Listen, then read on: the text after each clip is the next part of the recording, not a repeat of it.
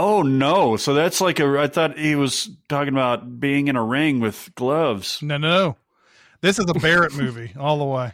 Oh no!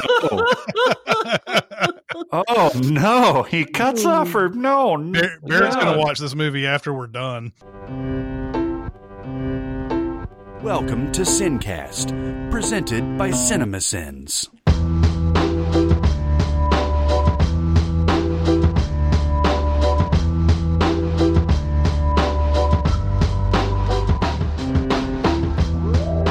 All right, everybody, welcome to the Sincast. This is Chris Atkinson from CinemaSins, joined as always by the voice of CinemaSins, Jeremy Scott. Oh, hey. Hey. Hey. And for Music Video Sins, Barrett Share. Yeah, he is.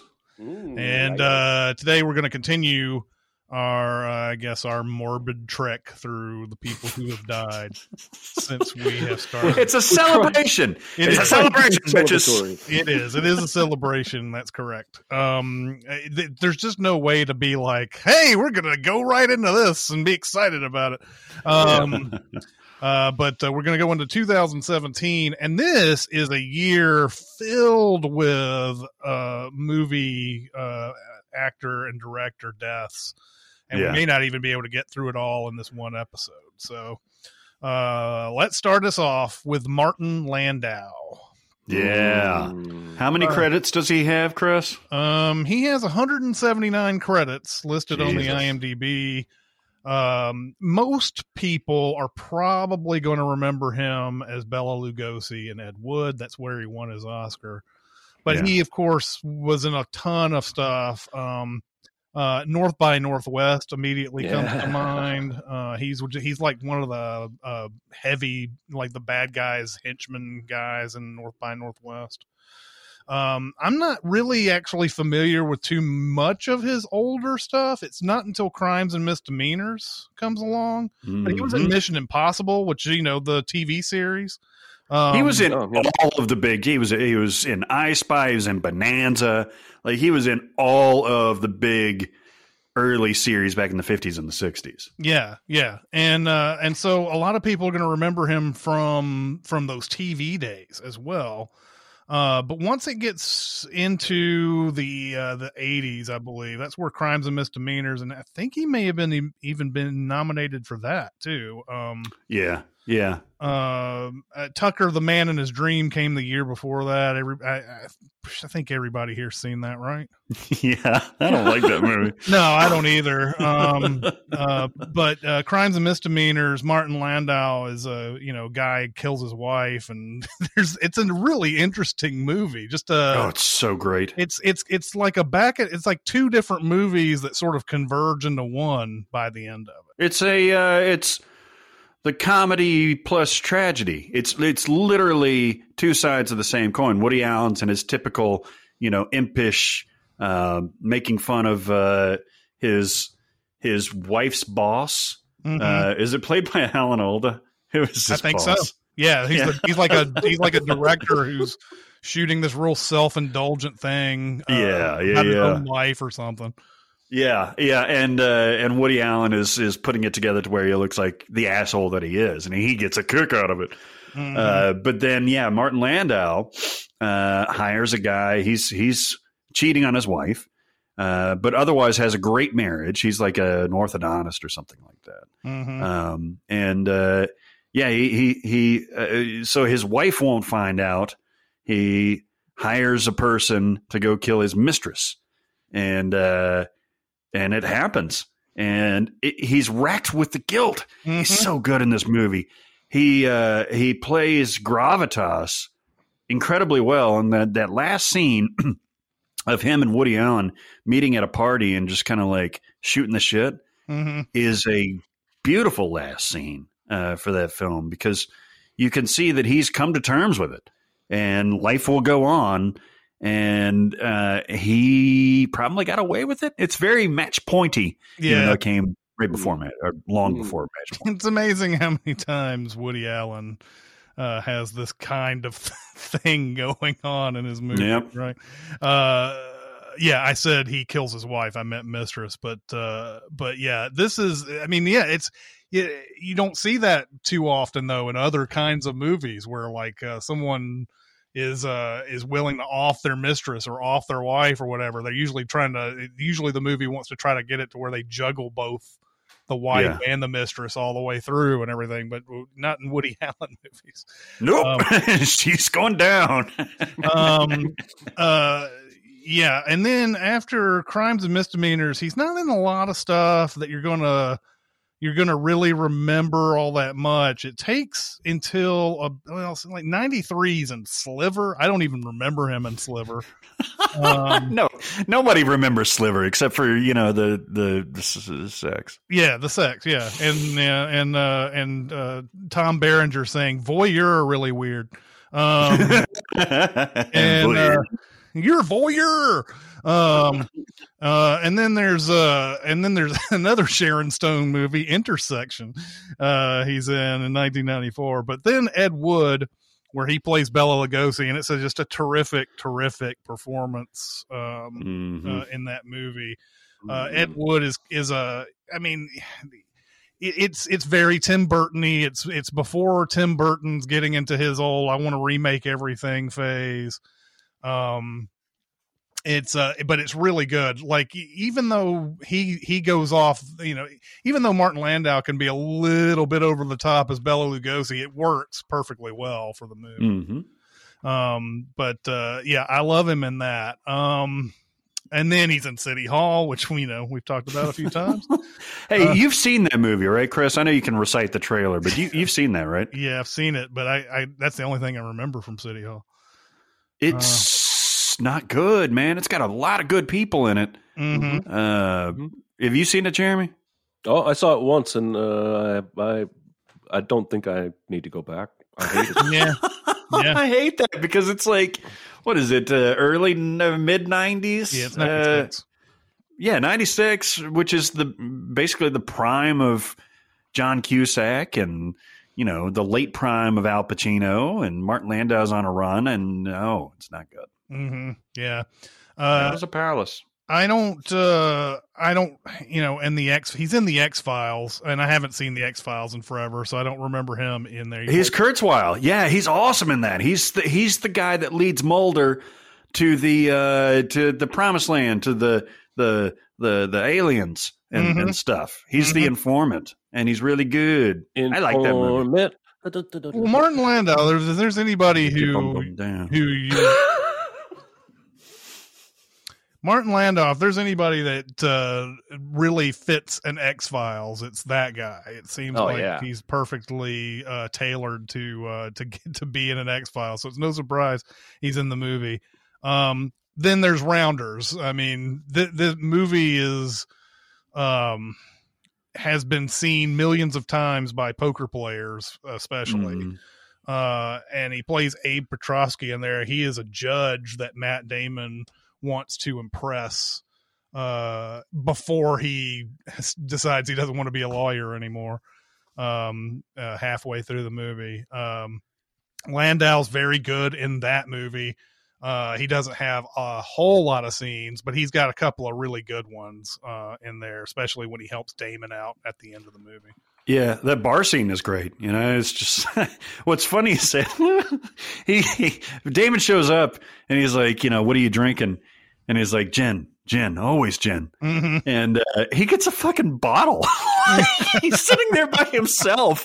He gets an entire bottle at the bar. And he's like, all right. And he doesn't look drunk at all. He's just fucking sucking on a bottle of gin. Yeah.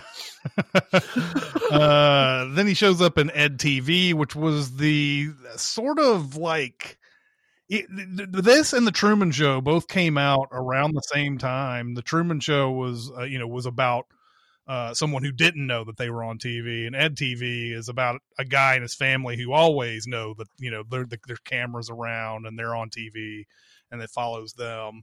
It's Matthew McConaughey and everything, and I think Landau plays does he play a elderly grandfather or something like that? He's the stepdad. I'm going to confess a secret love for Ed TV. Oh, really? I don't think it's great, but I've probably seen it close to 9 or 10 times. Oh shit! What?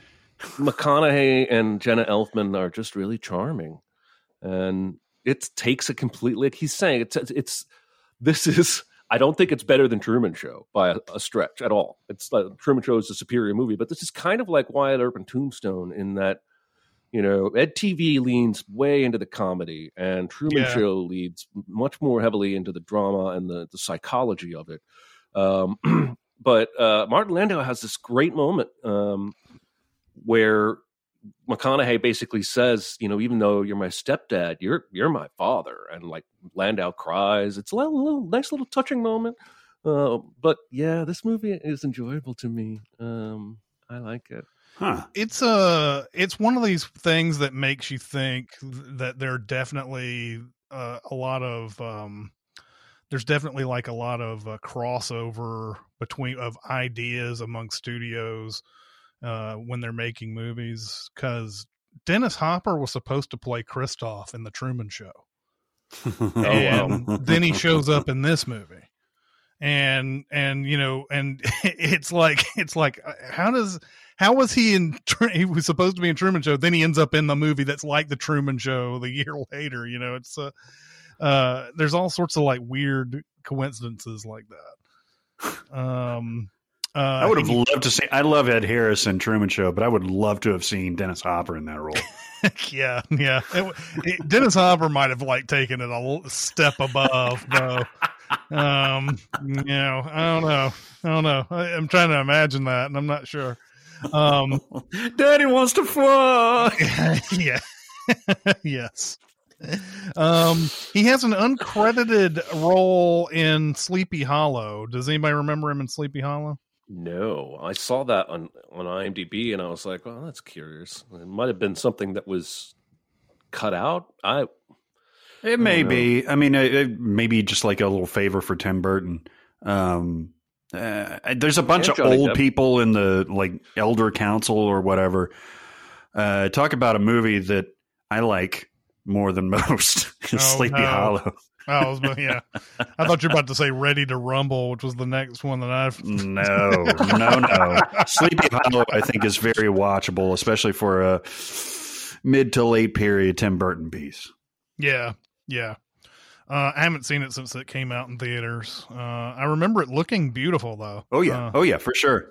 And it's one of Johnny Depp's better latter-day, midday performances, too. Mm-hmm. Anyone remember him in Hollywood Homicide? I barely remember Hollywood Homicide. Yeah, the same here. Who was so it's Harrison Ford, and is it Josh Hartnett? Yeah. Oh, Jesus. A lot of stuff I don't recognize. Then City of Ember, which I don't think I ever saw. I think it's got Saoirse Ronan in it. Was a book adaptation that didn't go over too well. He was in a few episodes of Entourage. Yeah, he was. Is that something you'd be interested in? He was good in that. I mean, that whole arc was interesting because he had a script that actually was good, but he was such a huckster. It was a boy who cried wolf type of situation. And I thought he was really good in that. Yeah, I think that's a common tale of people in Hollywood who used to be hot, and they think they've got this one thing that's going to get them back and everything. And then the last thing that I really recognize is Frankenweenie, which is the remake, the Tim Burton remake of his own movie. And then everything else after that, I'm not quite familiar with, except for the, he's in the Entourage movie, obviously. Speaking of not remembering anything, do you remember anything about the Entourage movie? No, I couldn't differentiate it from the show. That's for sure. Oh, you did? What'd you say?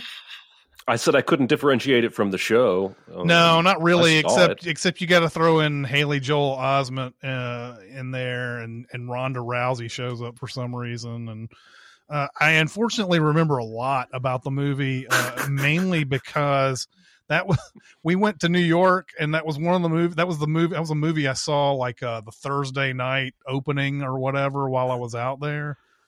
And I'll never forget the experience because I was sitting in that auditorium. It was a packed house, and the movie started like 15 minutes late or something.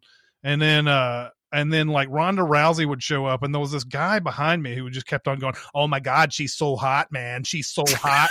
Oh my God, she's so hot!" And like, that's fucked up. oh my God! It's a little bit of a diversion, real quick. I started watching that Superman and Lois show, and it's surprisingly watchable. And one of the major characters in that is Shikri, Emmanuel Shikri, Sloane from Entourage. Yeah. It was nice to see her getting some work. She was in Super Troopers 2, wasn't she? I believe her last name is pronounced Mangelonio. Oh, okay. Yeah, okay. I don't know. Yeah, I don't know what happened there. There's a lot of silent letters in that. But it's weird. She's playing like a mom character, and she was so. I don't want to sound like an asshole, but like she was smoking hot, like smoking hot in Entourage, and kind of presented that way. That it's weird to see her grow into a different role, but good for her. Good for her. She plays it well. Martin Landau died July 15th, 2017 at the age of 89. Good run. Good run. Yeah. Bill Paxton is next on this list. Man, did he have a career, right? Like we could go, there's a million movies you're going to remember Bill Paxton from, and he was in he has 98 credits according to the IMDb. I'm going to try to find the earliest one that I can find. He's in Stripes as a soldier. Do you remember him in Stripes at all, Barrett? I do. There's a lot of people that you recognize in Stripes. That movie is my warm comfort place. I know every little beat of it, and I love it. A lot of people are going to remember him as the punk leader in the Terminator when Schwarzenegger comes up to the gang and he's like, "Fuck you, asshole." And of course, it becomes his Schwarzenegger's like pick me phrase when he's in the apartment and the guy's like yelling at him or whatever. Did we know the extent of the relationship between him and James Cameron? Because he's in a lot of James Cameron movies. No, I'm assuming that after the Terminator, they just got along really well. And although I'm trying to see, was he in Piranha maybe? Oh, one of those movies that was like back in the day. So. No, he wasn't. He could have been a part of that. Roger Corman? Roger Corman. He may have been a part of that Roger Corman.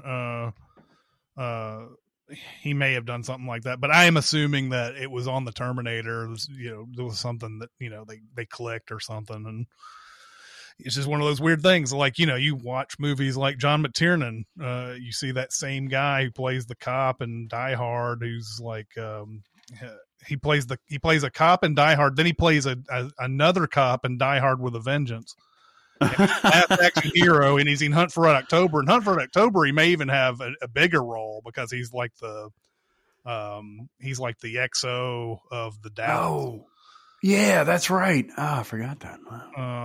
But a lot of people are going to remember him in Weird Science as Chet. That was probably his first iconic role, playing the asshole brother of Anthony Michael Hall. Find my asshole brother. He has some really funny just moments in Weird Science. It's been forever since I've seen Commando, but he's in that, another Schwarzenegger movie. Aliens. That's another huge one. Aliens. No one can get through an Alien synopsis without saying "Game over, man! Game over." He's played that kind of role perfectly in his career. He's not a total asshole in that movie. He's not a total asshole. He's kind of an asshole. I think that was his talent, is playing right up at that line of like, oh man, this guy is beyond hope, and then like finding some sort of like tangible thing in there, and you're like, oh, Hudson's a dick, but like no, there's something there, and he makes it all the way almost to the end. Yeah. Catherine Bigelow's Near Dark. He's in that. He's one of the vampires in Near Dark. You've seen that, right? Yeah, it's a good movie. That's what I hear. I don't think I've seen that. Yeah, I haven't seen it in forever, but I remember it being really good. Okay, and then there's a few I don't recognize. Next of Kin. Has anybody seen that one? Isn't that a Van Damme movie? Swayze no, it's movie. Patrick Swayze. Yeah. That's right. No, I didn't see I remember that movie coming out, but I never saw it. I also have never seen, believe it or not, Navy SEALs. He's in that. it. Really? Yeah. My favorite part of Navy SEALs is when it gets made fun of in Clerks. Yeah, for sure.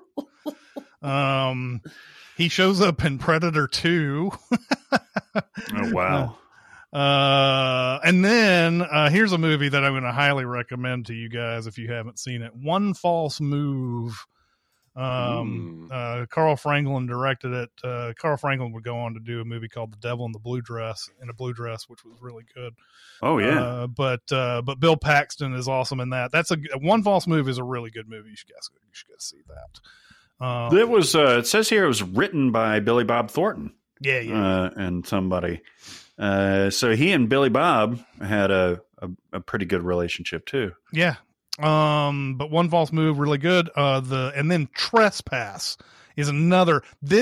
I think I've recommended this movie before. This is a Jeremy movie all the fucking way. Trespass.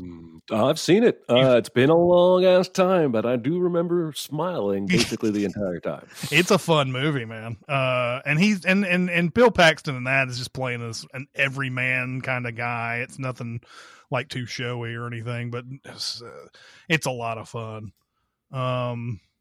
Boxing Helena. Has anybody seen that? I saw that. I don't doubt it. I was disturbed. Yeah, this was the movie that Kim Basinger was supposed to be in, and then she said, no, I'm not going to be in this. And there were a bunch of lawsuits. And, Oh, no. Yeah. Oh, I just read oh, no. Yeah, he cuts off their limbs to keep a prisoner in a box. It's fucked up. Mhm. Oh, no. So that's like I thought he was talking about being in a ring with gloves. No. This is a Barrett movie all the way. Oh, no. Oh, no. He cuts off her. No. Barrett's going to watch this movie after we're done. He's Oh, already no. he's already finding the stream of it right now. He's already downloading the torrent. That's right. I didn't see Indian Summer, but I remember it coming out, and I remember that being a thing. I remember that movie getting trailered out the ass, and I never saw it. Oh yeah. And then Jeremy mentioned Tombstone earlier. He's Morgan Earp in Tombstone. He is indeed Another Billy Paxton and Billy Bob. Yeah. Even though Billy Bob only has like a 2-second scene. By the way, this also contains Powers Booth, who we'll get to later on in the and he's in another movie with Powers Booth later on too. Tombstone is the better Wyatt Earp movie. Jeremy is wrong. Don't listen to him. Starting fights, man. We can just, talk about the man's work. Tombstone is not 15 hours like Wyatt Earp, and it has much better characters. Doc Holliday, Morgan Earp, Sam Elliott's mustache. Mm-hmm. None of those people, Morgan Earp and Doc Holliday are not in Wyatt Earp. That's true. That's true. The movie Wyatt Earp is about baseball. Yeah. It's about Julius Joe Jackson. I mean, you can argue that Bill Paxton wasn't the best part about Tombstone, but yeah, that movie works. It works. He didn't have much to do. That was No. That was all Kurt. The next one I recognize on here is True Lies, which is another James Cameron. And man, does he play the slimiest slime ball in True Lies. Yeah. Oh my God. He says some fucking things in that movie that you can't even quote today. Yeah. That's how bad he is. He is awful. It's fucking awful. But his character's come up by the end of it is very funny. He's in Apollo 13. He plays Fred Hayes. He's great in that. That's a good straight up role for Bill Paxton. Yeah, he's really good in that. Like he's toning it down in that movie. Like I don't think I had seen him up to this point. Yeah, right? He's always goofy or over the top. The only thing a little Bill Paxton-y is when Tom Hanks asks him if he's hungry, and he goes, "I could eat the ass out of a dead rhinoceros." Yeah. I hope to God that that's actually what he said, because otherwise, why would you write that dialogue? Yeah. That's fucked up. Exactly. He also flushes his pee and looks out the window and says, "The constellation of urine." He's like, now that's a beautiful sight. Gross. No kidding. A movie that I have championed on this podcast, The Last Supper. Yeah. He is the first victim in The Last Supper. There's a movie about a bunch of liberals who are tired of just saying things and not getting anything accomplished. They accidentally kill this guy because he's kind of I think he's an outlaw, or he's a escaped convict or something, or somebody who's dangerous anyway, who comes over and comes over to their house, and he has dinner, and then it starts getting a little bit I don't know. The discussion starts going off the rails, and he threatens. You don't know if he's joking or not. He threatens one of them, and he ends up dead. And then they all decide as a group to start killing people who have different views from them. So The Last Supper has a ton of cameos in it, like Jason Alexander, Charles Durning. There's just a bunch of people in that movie, but The Last Supper is great. If you can get your hands on that, I would definitely recommend that. I feel like that movie could be made today. I think that would be a lot more exposure, I think, if it came out today than it did. Oh, for sure. It'd be 95. Like The Hunt, The Hunt. Yeah. Would have got a lot of visibility because of the times we live in. His next one is Twister. He is, yeah. Joe, let it go, Joe. Oh, Twister's so bad. Oh, it's such a bad movie.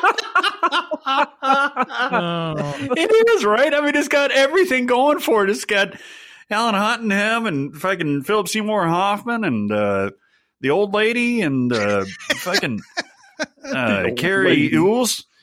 And the effects are great for the time. And it was exciting to watch in a theater. It was awesome to watch in a theater. Let's not good. Make sure that everybody knows it's Carrie Elways. It's not Ewells. But yeah, Twister's bad. Twister's really, really bad. It has one of the best trailers ever, though. Yeah, for sure. The teaser trailer for Twister is what really got everybody excited about it, because it was one of those where like stuff was like the screen would go black and everything would go silent, and then it would come back up and there would be all sorts of stuff going on the screen, and then go black, no silent, and it would do stuff like that. And everybody wanted to see Twister, and then Twister comes out and it's like, oh. A lot of people like it, obviously, but it's not good.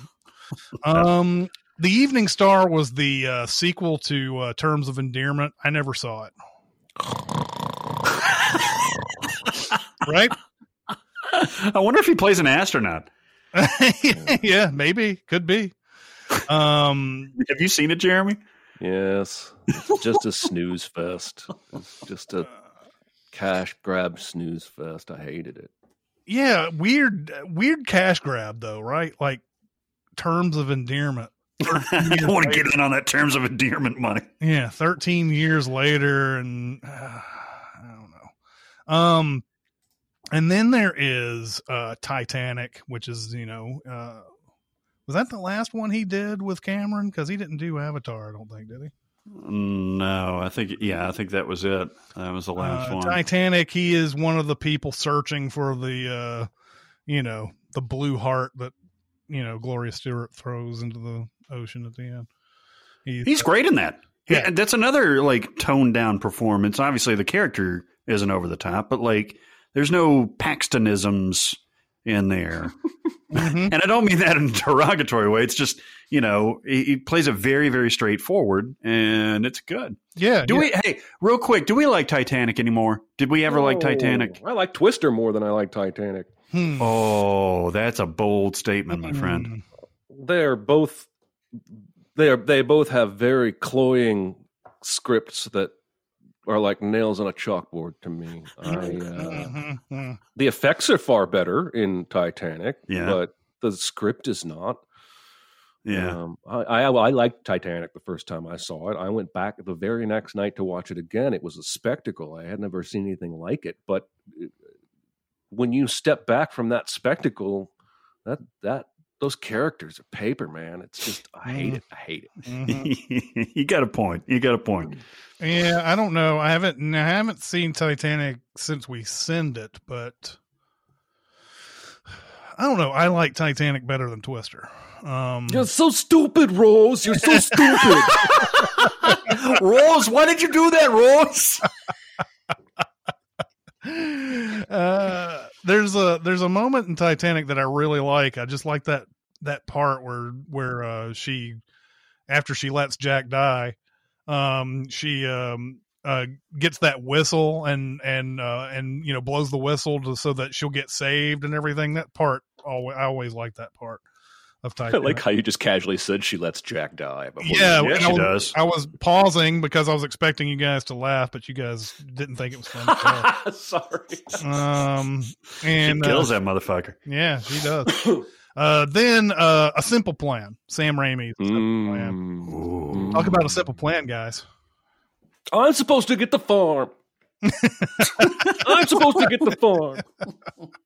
Yeah, it may be my favorite Sam Raimi movie, and I know there's a lot of people that just shrieked in terror because of all the other shit he's made. But man, it's just so fucking good. Everyone is perfectly cast. The pacing is perfect.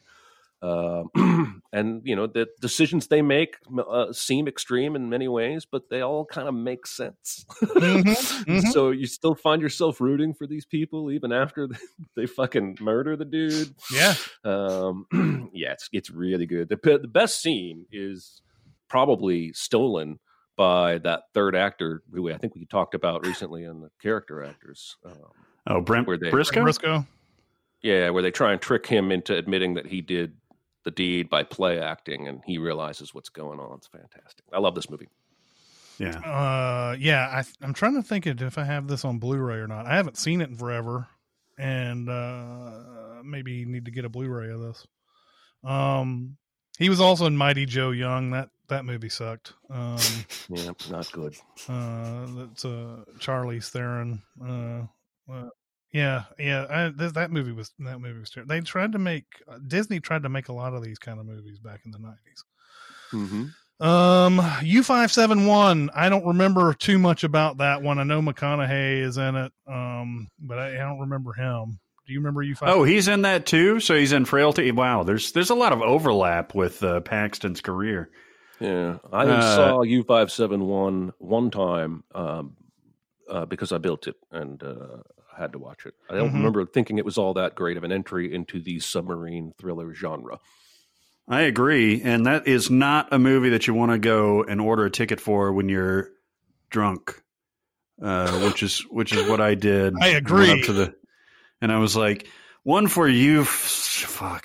I couldn't get the number out. It's like I'm sure they knew what you were asking for. Like when I think so. I think I've talked about this before, but I remember in New York we had a movie called The Last Mimsy and another one called Meet the Robinsons. And this woman came up and said, "Meet the Mimsy." And so, there was no way of really knowing what she wanted. You just broke my brain. Yeah. And you had to go meet the Robinsons or the Last Mimsy. And then you had to look up at the marquee and oh no. Vertical Limit. I know Jeremy's seen this probably 40 times. No, I've only seen it like 10. Oh, this is Chris O'Donnell, right? Mm-hmm. Yeah, it is. Yeah, it is. Yeah. I actually have only seen it a couple times, and it's not good. You don't like it? No. I kind of like this movie. I thought it was That's fun. okay. I just got done gushing over Ed TV. You can like something. Yeah, it's all right. It was a really good theatrical experience. I'm sure it's dated by today's standards, but there was a lot of like, tense stuff. It wasn't cliffhanger or anything like that, but it was better than The Day After Tomorrow. Yeah. Just thinking of where people go through ice and stuff. The next one on the list is Frailty. Bill Paxton directed this movie as well.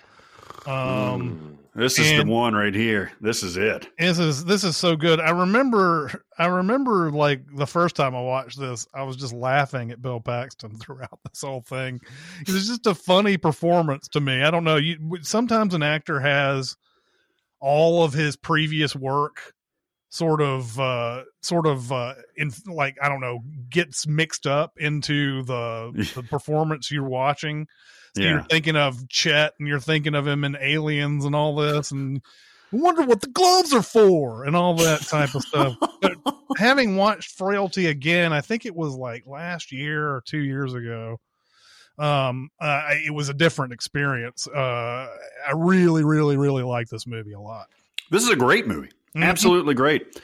And another Powers Booth, and another McConaughey crossover. Oh yeah. It's dark. It is dark. And it's been a while since I've seen it, but do we have a resolution at the end of this? Yeah, it's real. Right? I just assumed it was real the whole time. Oh, okay. Yeah. I remember thinking there was some doubt about it, but yeah, I think you're right. It does come out and say, no, this actually, because it's about possession, right? Yeah, it's about like destroying people who actually are demons, and the whole my recollection, the movie makes you think he's crazy. Yeah, right. Yeah. And then at the end reveals, and then at the end it's like, no, he was right all along. Yeah. The beginning part of this is you don't know because it's from a child's perspective, and Bill Paxton does seem a little crazy in this movie. He's like, we're killing demons. He's bringing people home and killing them in the little like bomb shelter or whatever the hell it is. And like, and then like Matthew McConaughey is he arrested? I can't remember what it is. He turns himself in to Powers Booth, I think. Turns himself in, and he is talking to them and is talking about, how, is he talking throughout the whole movie? Is this a whole thing? Yeah, he's basically the Paxton stuff is a flashback, and McConaughey is sort of narrating or telling him the whole story, and then the twist at the end is boom, bam, bam. Right. Oh, it's so good, such a good movie. And I feel bad that the first time I watched it, I thought it was kind of weird, but this was really good. He shows up in Spy Kids 2. Okay. I don't know. He's in a Frasier episode. You remember his Frasier episode, Jeremy? No, because what Frasier did was every call into the station on any episode was always a stealth famous person. And so you rarely recognize the voice when you're in the middle of an episode, and then the credits roll and it's like David Duchovny and Bill Paxton. Anyway, so he was just a caller on one of those episodes. Okay. He was also in Spy Kids 3D, and then he was in Club Dread where he plays Coconut Pete. And he's a guy who made a song called Pina Colada Berg that he believes that what's the fucking name? Jimmy Buffett. Jimmy Buffett stole as Margaritaville. And he was like, people are like, I'm going to play my hit, Pina Colada Berg. And people are like, don't you mean Margaritaville? No, I mean Pina Colada Berg. Club Dread is I remember like when I first watched it, and Super Troopers was a fun movie, and then the Club Dread came out and I was like, I don't really like this all that much. Now I love Club Dread. Really? So I should go back and watch that? Yeah, it's so silly and fun. The Broken Lizard movies are always like that, I feel like. Yeah. When you first watch them, you're like, oh, this is so dumb. And then you watch it again and there's always like something, there's like little pieces in there that add up to like, oh, this is actually a pretty good experience overall. All right. Yeah, I think I've seen it a couple times and just couldn't get it. But I'll give it another shot. Did anybody see Thunderbirds? Jonathan Frakes directed it. No, but I haven't ever heard a good thing about it. Mm-hmm. Yeah, it's got a 4.3 on the IMDb. I'm sure it's bad. The next big thing that I see on his list is Big Love, which is a series I think I've seen like 2 episodes of. I've heard it's like one of those all-timers. I just haven't sat down to watch all of it. I don't think I would say it's up there with The Sopranos, but it's probably just a notch below. I would put it on. Did you ever see 6 Feet Under? Oh yeah, same. I would put it deal. Oh, okay, I would put it on the same level as that show, Mm-hmm. where it's greatness, but not every episode is greatness. And there's some filler, but he is fantastic in that show. Mm-hmm. Haywire. Barrett, I know you're a big Haywire person. I love this movie, man. Funny going back to it with Gina Carano, given her, recent history. Mm-hmm. But, at the time we had no idea that she was, horrible. And we knew she was a horrible actress, but everybody around her, man, fucking Fassbender's in this, Ewan McGregor's in this, Bill Paxton is in this, and Soderbergh, of course, directed it. And the action is incredible. Oh, Channing, I didn't do that on purpose. Channing Tatum is in this. And, man, it's good. She's a soldier CIA type of thing. Mm-hmm. And it's a lot better than you would expect. And a lot of it has to do with the supporting cast around it. I mean, that's heavy hitters, man. Mm-hmm. Fucking Fassbender, McGregor, Channing Tatum, and Bill Paxton. Yeah, this movie is fun. Yeah, I haven't seen Haywire since it came out, so I don't remember him. And I remember some pretty good action though in it. Two Guns. I've seen the movie. I don't remember too much about it though. Oh, hang on. Is that Denzel? Yeah. Yeah, it is. And Marky Mark, right? Yeah. Yeah. I never saw that. Is that any good, Jeremy? Yeah, it's watchable. I mean, here's the thing. I was just talking about this with Patrick the other day. That Denzel makes anything watchable. He can elevate, like even a shitty Denzel movie is watchable. I saw it once. I don't remember anything about it, but I remember thinking, oh, okay. Yeah, it kind of came and went, I think. Oh yeah. He was in $1 Million Arm, the movie where John Hamm goes and scouts cricket players. This movie's good. Oh, what? Yeah? I have. Okay, so I made a tweet years ago about sports movies. Oh, The Rookie. When I was trying to get you to watch The Rookie, Chris, a couple years ago. Yeah. I tweeted something about it being an underrated baseball gem, and Dicer said $1 Million Arm, and so I went and checked it out, and I really liked it. Forgot all about it. Like 5 weeks ago, flipping channels, it was on, watched it again. Really good, like solid. Mm-hmm. And he's really funny in it. He's basically a pitching coach. And John Hamm brings him these two guys who have the absolute most bonkers wind-ups and pitching motions you've ever seen in your life, and basically says, fix them. So it's a good, don't sleep on that movie. It's good. Well, I guess I'll have to watch that one next time I get a chance. Yeah, and John Hamm is really good. Then Edge of Tomorrow, this character that he plays in Edge of Tomorrow is so much fun, given the movie format. What's that? I think he steals the movie. Oh yeah, he may very well do that for sure. I don't know. It's one of the fun. It's so fun to see him. It's like it's never an unwelcome sight to see Bill Paxton in Edge of Tomorrow. Just he seems to always find that whole monologue the first time, and then just like all the differences that happen later and everything. Oh, he's so funny in that movie.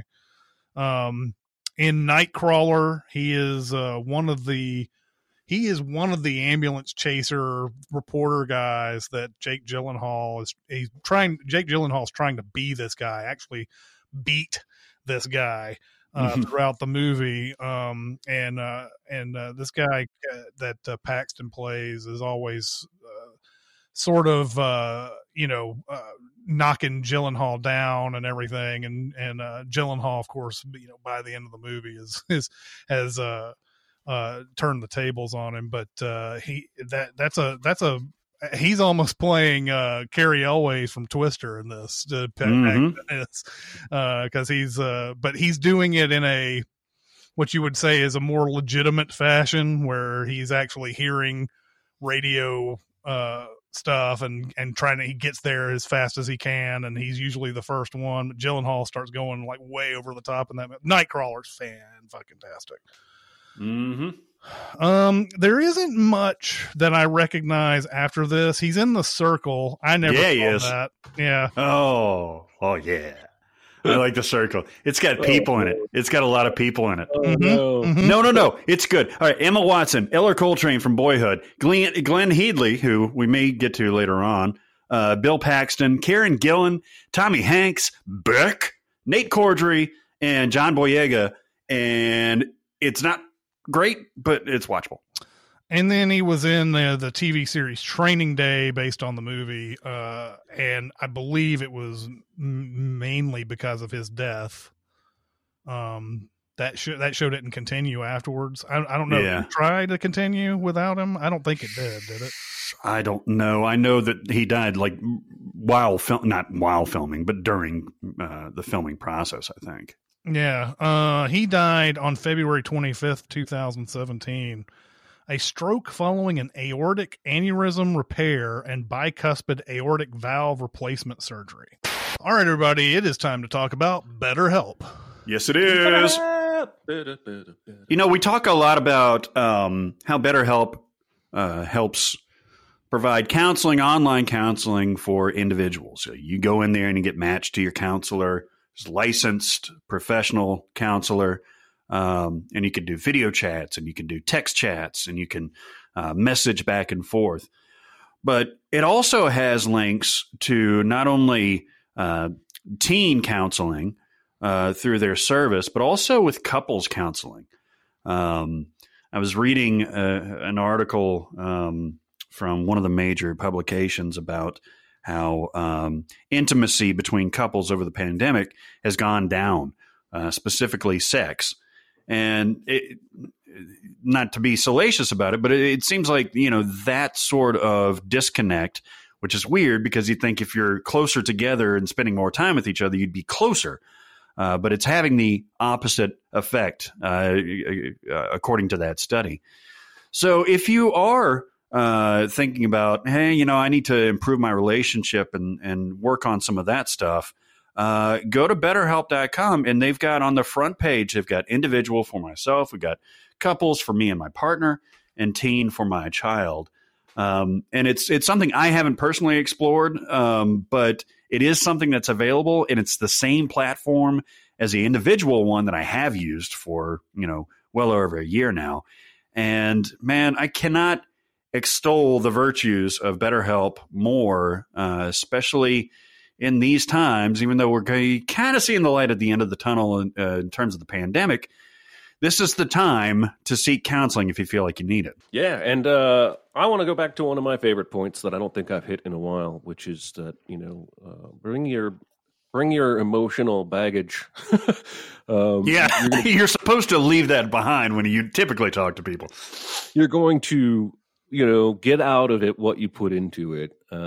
And so if you are not willing to be open with your therapist about, you know, what it is you're feeling, then, you know, you're not going to feel like therapy is really helping you all that much. And, you know, I just wanted to remind you that it's not a magic thing. It's not, you're not going to a tarot card reader where they're going to flip over some cards and suddenly you're fine.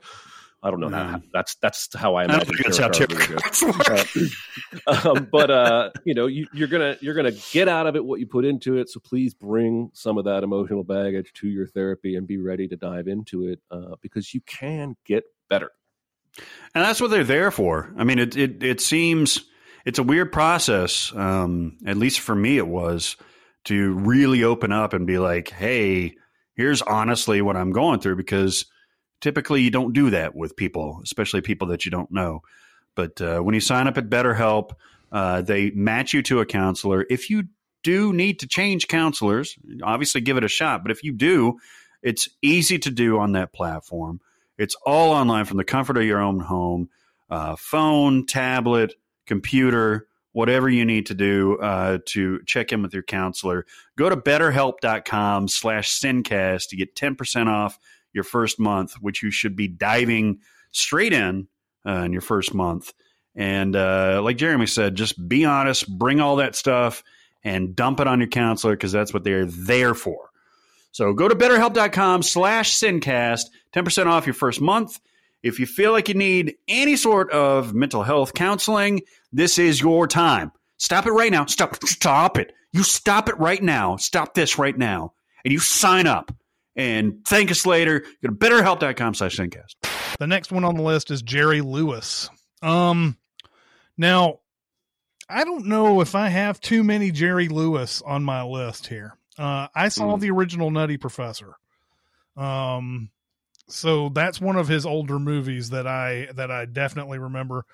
Any older movies from you guys that you know for Jerry Lewis? Yeah, I used to watch. My grandmother was a big fan of Martin and Lewis and his earlier stuff like Nutty Professor, Cinderfella, The Bellboy. Mm-hmm. So I used to watch those a lot when I was a kid, and he's hilarious, man. I mean, people, not to be Quentin Tarantino here, but like people don't understand what a comedic force he was because, you know, people our age know him mostly from the telethon and from, you know, maybe a King of Comedy. But man, he was a comic genius and he had to go to fucking France to get respect. Yeah. Now I am Quentin Tarantino. And you mentioned the King of Comedy. That's the first credit I recognize after the Nutty Professor. Yeah. And he's great in that. He's playing, you know, for those of you familiar with Joker, he's playing the host that De Niro is stalking throughout the movie. De Niro wants to be on his show, his talk show. And Jerry Lewis is like 100% not funny in this movie. Like he's a serious dude. He may be funny on TV, I guess, but he's not funny outside of it. And he's kind of, I think if I remember, he's a little cantankerous in this movie. Oh yeah. And he's very much like the De Niro character, right? Mm-hmm, yeah. In Joker, of course. In Joker, yeah. But he is great in that movie. And I imagine a lot of you who had not heard of the King of Comedy heard about it when Joker came out. But if you haven't seen it, that's a great Scorsese movie. It's a lot better than Joker. Yes, it is. It's a fuck of a lot better than Joker. After that, maybe you saw Mr. Saturday Night. He plays himself. I don't remember. Does he play himself and he's a cameo in that movie? I don't know. I saw it once and it bored me to tears. I'm sorry. Yeah. It was Billy Crystal, wasn't it? Yeah, Billy Crystal. Yeah. That's a movie. Billy Crystal directed that movie. It was Billy Crystal in heavy makeup, like remembering his life as basically a fictional Jerry Lewis. And I think Jerry Lewis does have a cameo, but I don't remember. I just remember that I hated it. Yeah. Of course, he has an episode of The Simpsons where he plays Professor John Frink Sr. Because of course John Frink is based off of the Nutty Professor. But that's it for Jerry Lewis that I know of, and man, I feel really bad about that. There's a big hole, gaping void in my movie experience with his career. Gonna have to catch up on some of those. He died August 20th, 2017 at the age of 91. Yeah, man. And he was doing that telethon, I think, up until at least the last couple of years. Mm-hmm. And I think the telethon is still going on Labor Day. Yeah, it is. And God bless him. I mean, yeah, he became kind of a punchline for doing that, but he raised a lot of money, and good for him. Yeah. The next one on the list is John Hurt, legend. Oh man. Yeah. This guy has 209 credits on the IMDb. Jesus Christ. Let me see where I can find my first John Hurt that I've seen here. A lot of TV at the beginning. Man for All Seasons, 1966. Mm-hmm. Barrett, are you familiar with that movie? I have seen that movie, and in fact, I was in the play as a bit player in high school. Yeah, and it's delightful. It's fucking the guy. It's the fucking Thomas More, the Henry King Henry. Yeah. Yeah, he's doing things, and I don't remember. He's doing much stuff. Hey, it's Bart, and he's doing stuff. The next one that I see, I'm probably skipping over some that are just like, oh my God, how have you not seen that? The next one I recognize. God, it's been a while. Midnight Express, 1978. That was Alan Parker directing an Oliver Stone movie. I haven't seen Midnight Express in forever. Who was he in Midnight Express? I don't remember. That's the one where they are in a Turkish prison, right? Yes. He was a voice in Watership Down. He was also the voice of Aragorn in the Lord of the Rings animated movie. That's that classic what is it? Rankin Bass. Rankin Bass, thank you. I never saw that. I saw the Hobbit one, but I didn't see the Lord of the Rings. What is this? I don't see Rankin and Bass on this one, unfortunately. Oh, maybe Rankin and Bass was the Hobbit, and then somebody else was the Lord of the Rings. I don't know. Then you have Alien. Alien, of course, he's got the most famous scene in the movie. He does. He's awesome in that. Yeah. Everybody's awesome in that, man. Fucking Ian Holm is awesome in that. Sigourney Weaver, obviously. Everybody's so good in that movie. Oh yeah, yeah. But yeah, Alien, the most famous scene, the chest bursting scene, and so Alien is great. The Elephant Man comes up next. That's is that David probably Lynch. his signature role, do you think? I'd say 1984 is his signature role. I don't know. Elephant Man has got to be up there. I mean, you know, I am not an animal. I am a human being. Who was his guy? Is it Anthony Hopkins? Anthony Hopkins. Yep. Oh yeah, that's right. There's Been forever. This is early David Lynch, right? Yeah, early David Lynch. Anne Bancroft in this movie. John Gielgud. A lot of like Gielgud. Yeah, he does. Heaven's Gate. Has anybody ever seen Heaven's Gate?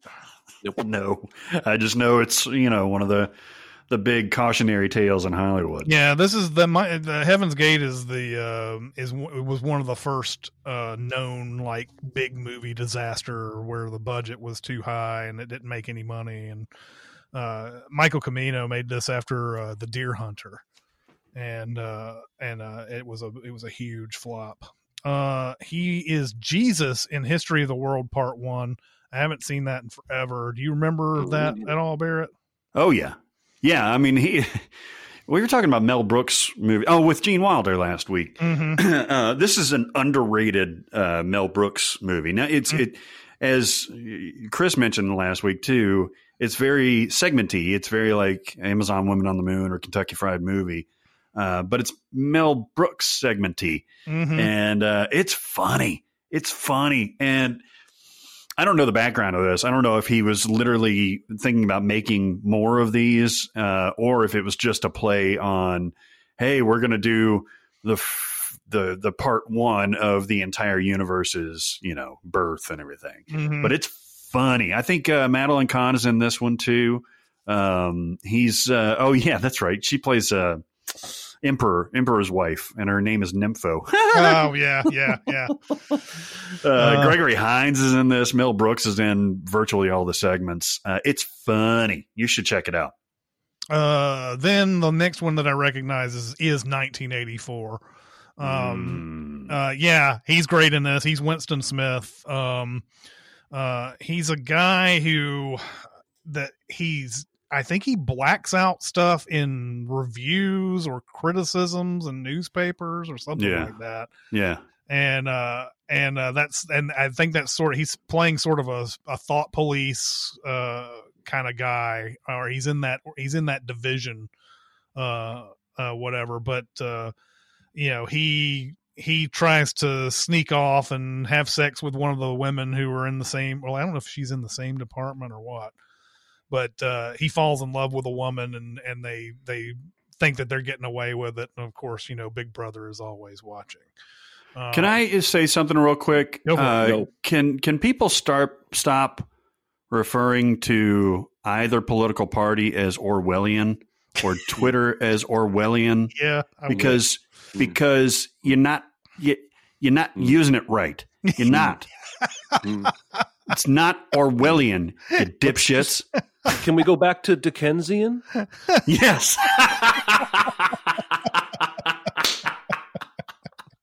Let's get back to Dickensian. Those halcyon days where things were Dickensian. Or we could go way back to Shakespearean if we really need to. Yeah. You know what I'm talking about, though? Like, everybody's like, yeah. Trump was in there, it's Orwellian. When Biden's in there, it's Orwellian. It's just a big word that they think people don't know what it means, and they're right. But 1984 is required reading and viewing. Was it Michael? Yeah, Michael Radford was directed this. Watch that. He's awesome in that. That's definitely a signature performance. The next one that I recognize is Spaceballs, but he shows up very briefly to recreate the alien scene in that one. It is one of the funniest scenes of the movie, though. It's at the very end. It's before they go back to Druidia. They're at that bar, and John Candy and Bill Pullman are about to have a meal or whatever, and just a sort of a aside. They go over, and John Hurt starts having he has the chest bursting thing, except this time it's the alien, but it's doing the frog, the WB frog thing. As I watched this movie. I was 10 years old. I saw this in theaters, and God, I was dying laughing. Hello, my baby. Hello, girl. He goes, after he pops out of his chest, he's like, not again. Not again. The next one I recognize, and you guys, if you're scrolling through with me, if you notice something, go ahead and stop me. But the next one I recognize is Scandal. God, I haven't seen that movie in forever, so I don't remember too much about it. I remember the cover because Joanne Whalley Kilmer, I believe, is it Joanne? Yeah, Joanne Whalley is on it, and she's looking. She all naked. She's fetching, but I don't remember much about that movie. I don't know. Past that, you have was it The Field? The Field was Richard Harris. I never saw this. Jim Sheridan directed it. Sean Bean's in it. Imagine a very young Sean Bean. I bet he dies. I bet he dies. I saw something recently where Sean Bean shows up and he dies. It's just I was like he's going to show up just to die in this movie, isn't he? And sure enough, that's what happened. Hey, we get a chance to talk about Even Cowgirls Get the Blues again. Hey, no exception to the rules. Boop, boop, boop. Hey, can I say though?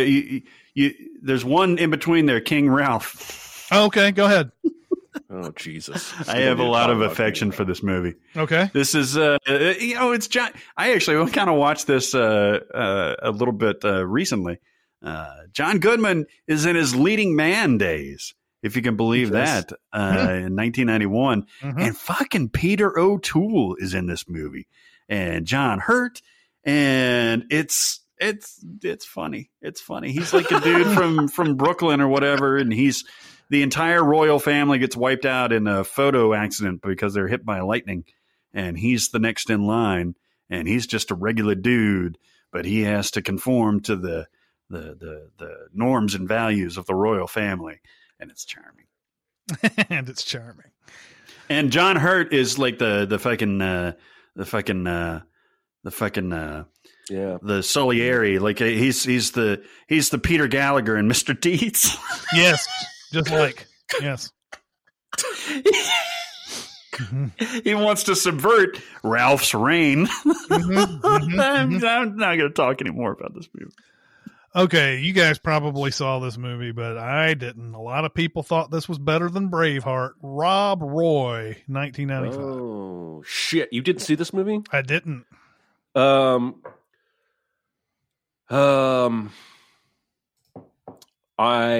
I have strong negative feelings about this movie. Okay. I think why? Because of a completely unnecessary graphic rape scene. Yeah. The Tim Roth thing with Jessica Lange. Yeah. Yeah. And I think if you want to tell me something happened, there are ways to do that. This is, I'm not going to make any accusations as to the intent, but it's one of the most uncomfortable scenes I've ever seen in my life, and it felt way over the top. Yeah. You're right. I do like this movie. I don't think it's better than what you compare it to, Braveheart, Chris. Because they both came around. It came around. The same. And it's in Scotland and everything. And you're right, Jeremy. The rest of the movie I think is good. Tim Roth is like, aside from that scene, that unnecessary scene, he's like a sinister, great villain. And I'll spoil this movie. He gets like fucking cut in half at the end of this movie. Like he gets split down the middle of Rob's sword. Cuts him down the middle. It's fucked up. Fucked up. But yeah, John Hurt is in this as I can't remember his character. And Eric Stoltz is in this. It's a good movie, but Jeremy's completely right about that scene. Scottish Eric Stoltz. Yes. It's better than Scottish Mel Gibson. Barrett can also probably talk to us about his role in Dead Man. I haven't seen that movie in forever, so yeah. You tell us what's going on. It gets better every time I watch it. It's really a meditation on dying, man. And yeah, the title gives it away, and it's Johnny Depp at the kind of the height of his career and everything. But it's Jim Jarmusch, and what happens is so John Hurt plays like his evil boss that I don't think he even hires him. He tells him to get the fuck out. And then Johnny Depp goes home with his character's name is William Blake. He goes home with a prostitute. Prostitute's pimp or boyfriend or whatever comes in and shoots her. But the bullet goes into him, and he wanders out in the wilderness. A Native American person takes out, basically tells him that he's going to die. The bullet is too close to his heart. And the rest of the movie, I mean, that's the first 15 minutes or so. The rest of the movie is him ushering him to death. And you think, oh, well, there's no way the protagonist is going to die. No, it's a meditation on, letting things go. And it's a spectacular movie. I would recommend it to anyone. Yeah, I saw it back in probably 1997 or 8 or something like that. I saw it on video. Haven't seen it since. He was in Wild Bill, Walter Hill's movie. I don't remember too much about Wild Bill. But I do remember the movie. Love and Death in Long Island. Has anybody seen that? I think that's I'm trying to remember. That seemed to be a big one for him, but I've never seen it. And then there's Contact. He plays S.R. Haddon, and there's a scene in Contact that as a movie theater projectionist waiting for that movie to get out every night, it was like a 10:15 show or something. So it was always the latest one. It was, 10:15, and then it would play for 2.5 hours or whatever. So a lot of times I found myself watching Contact, and he's got that great scene where he tells Jodie Foster that there's a second time traveling thing or space traveling thing or whatever. And he's up on Mir when he tells her the news, and it's like, they still want an American to go. Do you want to take a ride? And I love that scene so much. I say that to my wife every time we go to pick up food. You want to take a ride? He's got a great line right before that. Actually, I'm staring at the book. It comes directly out of the book. He shows her the new machine, and he's like, why buy one when you can get two for twice the price? Yeah, exactly. Oh, yeah, for sure. Then there's a few that I remember the title of, but I don't remember too much about it. Lost Souls was one that I remember. That movie was not very good. One of the biggest punchline movies of all time, Captain Corelli's Mandolin. Oh, God. He was in that. Jesus. Fucking movie. That's Nick Cage, right? Yeah. Yes. Penelope Cruz. Fuck that movie. He's a captain and he's got a mandolin. Yeah, Mhm. that's the movie. Yeah. It's really short. He is he is Mr. Ollivander in Harry Potter and the Sorcerer's Stone. Yeah. He's great in that. What a nice part for him. He's perfect in that. For sure. Have you guys ever seen Owning Mahoney?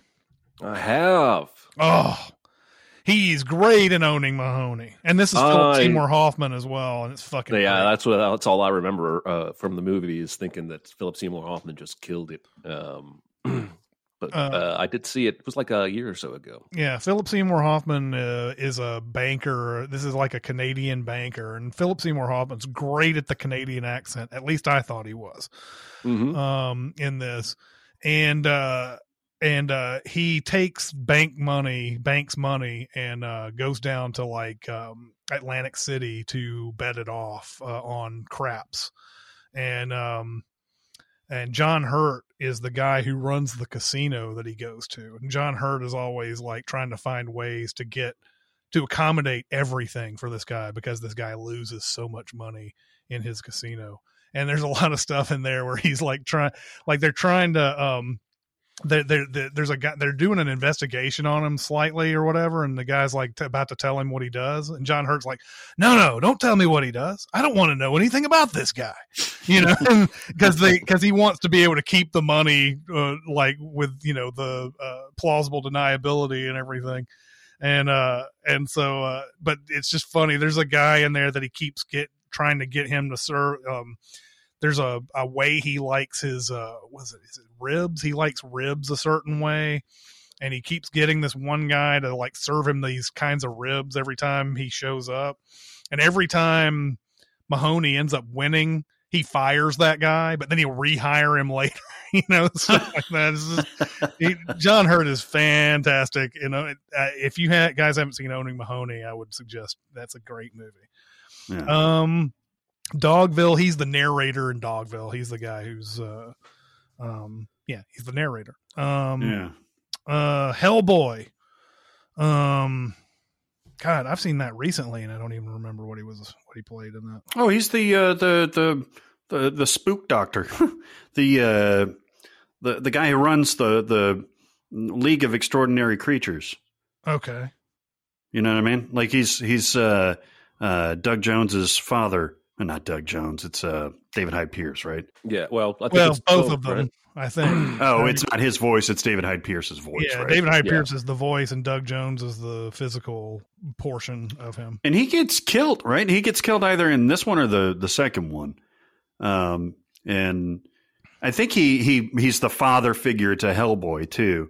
This is maybe my favorite Guillermo del Toro movie. It could be. No, that's okay. Yeah. I'm not sure. He also played the narrator in Manderley, which was the sequel to Dogville. The Skeleton Key. I saw that movie. Don't remember him in it though. Oh yeah, he's the paterfamilias. I don't know. He's the guy. He's the old guy that Gina Rowlands' character is trying to save by performing this voodoo thing, and that movie's fucking awesome. So good. Has anybody seen The Proposition? That feels like a yes, but it's got Ray Winstone, Guy Pearce, Emily Watson. I never saw this, but I remember the name, and he's in that movie. V for Vendetta. Maybe. Let's talk about some V for Vendetta, Jeremy. Oh Jesus! I'm scared to watch this movie again in the current climate. Because there's so many parallels, even though this was written and the film came decades before our current climate. It feels like it's just going to hit so close to home. He is fantastic in this movie. He's the Chancellor. He's basically seized power of England, and it's a totalitarian state. And he controls all the media and just tells the people what he wants them to know. And this is why V has decided to blow up Parliament and lead the people in a rebellion. But every line of dialogue that John Hurt spits in this movie is like fire. Mhm. Like every time they have these meetings where he doesn't even meet in person with his top 5 officials. Like they see him on this giant video screen in a black room, and he's just constantly barking at them and threatening them. And he just, I don't know the lines well enough to actually do like a Chris doing Pacino kind of impression right here. But he's chewing this dialogue up and having a blast playing a really, really terrible evil person. And I love this movie. Yeah, he's playing basically the opposite of what he was in 1984.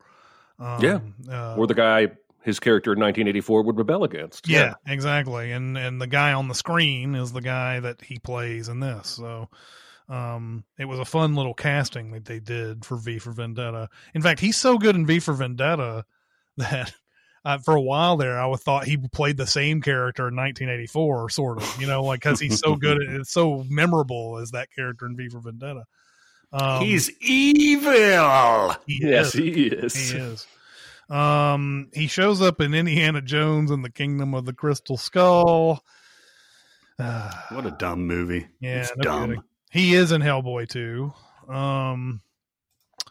And then there's the New York, I Love You. He's in that. And then let's go further, because I know even in this upcoming decade, he's in just a ton of stuff. He's in Harry Potter and the Deathly Hallows.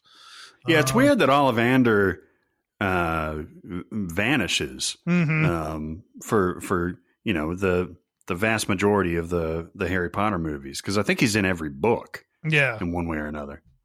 Melancholia. Let's talk about some Melancholia. I haven't seen it in a while. Do you remember him in that? That's the second Lars von Trier movie he's been in, or I guess third. Yeah, it might be the third.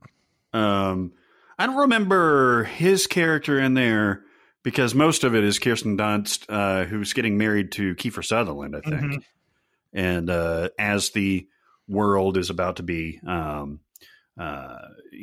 ended by the moon. But no, it's not the moon. It's an actual another planet. It's another planet. Celestial being. Yeah. It's called Melancholia, I think. It is. Yeah. And this movie is maybe Lars von Trier's most accessible movie. I think I've said that before. Even though it's drenched in dread. And there is no way out. They don't get saved like fucking Deep Impact. That's true. It's true. There's nobody going on the planet to drill a hole into the side of it or anything like Armageddon. No, and it's not even alluded to. They're just like, well, we're fucked. Yep. Everybody do whatever. And some people are like, okay, I'll just do whatever I want to. And some people are even getting married, even though they know the world's going to end in, a few days. It's not, a pick-me-up or anything like that, but it's really good.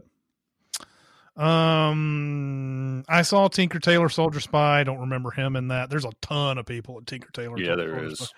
That movie is dense, man. I have tried twice to get into that thing, and I haven't finished it once. Oh, really? Yeah.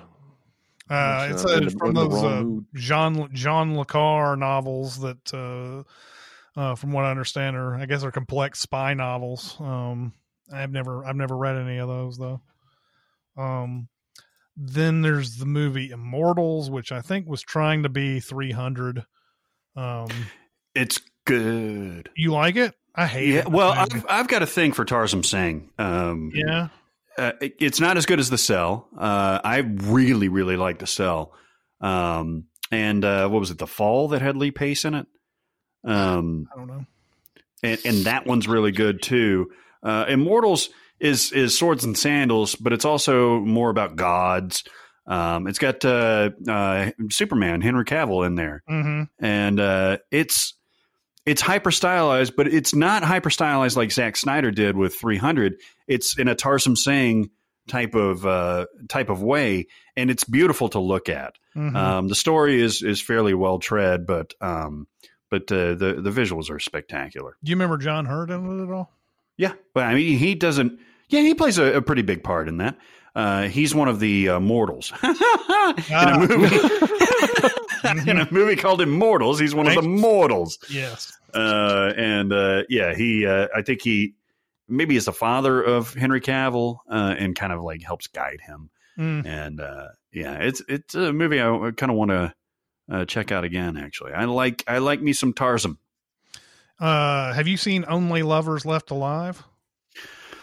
No, so like maybe one of the 2 Jim Jarmusch movies of it I haven't seen. Yeah. Then he's Anton Yelchin's in that. Yeah. Yeah. He's also in Snowpiercer. Yeah. He's great. Do you in want to that. take a ride? Oh wait, wrong. Yes. Is who's his boyfriend in that movie? Who's like his lover? It's not Chris Evans, right? Yeah, in Snowpiercer, he has like a male companion. Is it the dude that gets his arm cut off, or is it Gray? I think it's Gray. It's the super athletic ninja kid. Jamie Bell? No, I mean the guy that kicks all the ass until he gets murdered by the old man at the end of the movie. I don't remember this detail. Yeah. Well, anyway. Yeah. They're good buds if they're not, pounding it. Okay. I didn't remember this at all. I don't remember any of that. No, me neither. Yeah. Anyway, Barrett made it all up. I think he didn't make it up. I think he made it up. He and Gilliam and Gray be Pound Town. Jesus Christ. He's in the Rock, Dwayne the Rock Johnson Hercules movie that came out. I never saw that. I'm all right with that. Yeah, he's in Jackie. He plays the priest in Jackie. I actually don't remember him in that either. And then after that, there's not anything that I really recognize on this list. I'm sure that there are a few other good movies on here that we skipped, but John Hurt died January 25th, 2017 at the age of 77. What a career. And that's, that's too young, right. In general, but especially for that career, Yeah. Next on the list is Mary Tyler Moore. And yep, she's going to make it after all. Yeah, she is indeed. Mary Tyler Moore is somebody that I think there's going to be some people out there who are like, Chris doesn't know the Mary Tyler Moore show and doesn't know the Dick Van Dyke show and doesn't know all this and that. Yeah, unfortunately, the things that make Mary Tyler Moore a legend, I am not familiar with at all. Well, I would say the Dick Van Dyke Show is in contention for one of the greatest sitcoms ever. Mm-hmm.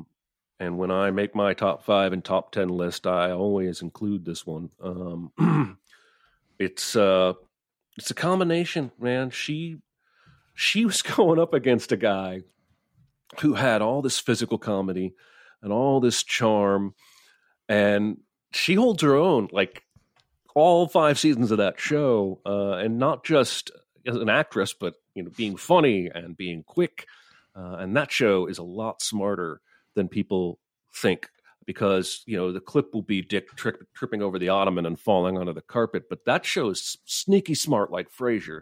When they get into the writer's room where he works, it's so fast you're going to miss a lot of jokes.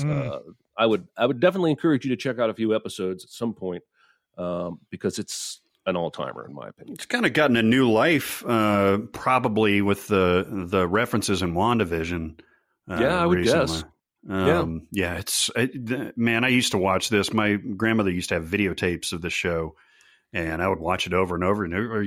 And Mary Tyler Moore must have been young at this point. Dick Van Dyke was kind of in his early mid-career, but she must have been pretty young. 25, it looks like. She was gorgeous. When she did Dick Van Dyke Show, because she was born in 1936, tail end of 1936, and Dick Van Dyke Show premiered in 1961. If there's a promise to be made, I will watch Dick Van Dyke Show at some point to catch up with the rest of the world. Same thing for the Mary Tyler Moore Show, which also huge hit in the 70s that I have never seen. So what do you guys know about the Mary Tyler Moore Show? Oh, okay. Mary Tyler Moore is where she's working at the TV or the news station, right? Yeah. And it's Ed Asner is the editor, and he's spectacular in this. The whole room. This is Betty White was in this too, right? Ted Knight was. I think Betty White was in there. And it was created by James L. Brooks. And the main thing about this is that she was one of the first single women who just was cool with it, and is, you know, a career woman and that kind of thing. And I think at the time it was pretty groundbreaking. Yeah, that's what I've always heard about that show. And you know, again, I'll have to catch up to it. Jeremy, I haven't seen much of that one in particular. Okay, but it looks like she played this character across a shit ton of shows. Because there's like a spinoff for Phyllis, and then she's playing the same character in Rhoda, which ran for 3 or 4 years. So that may be her signature role, is this Mary Richards from the Mary Tyler Moore Show. More so than the Dick Van Dyke Show. Yeah, I guess Mary Tyler Moore Show is a spinoff from Rhoda, maybe, or from Phyllis. Not from Phyllis. Yes. Not from Phyllis. Actually, no. It looks Mary like Tyler Moore Show came first. Yeah, it came first, and the other two came in during the run. Yes. Yeah. The first movie that you're going to recognize Mary Tyler Moore from is Ordinary People, which I haven't seen in forever.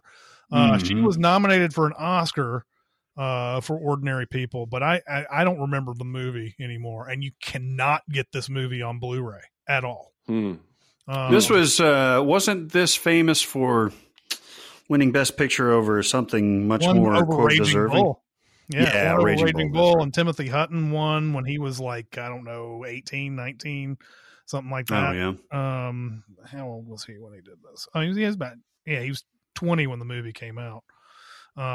So yeah, Timothy Hutton won an Oscar, and he had won Best Picture over Raging Bull, and I think Robert Redford won Best Director over Scorsese.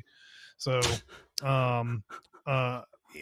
that's sort of the sign of how the Oscars worked back in the day. If a movie got a lot of momentum towards the end, where before the Oscars were to come on and everything, some movies like this would just sneak in and win.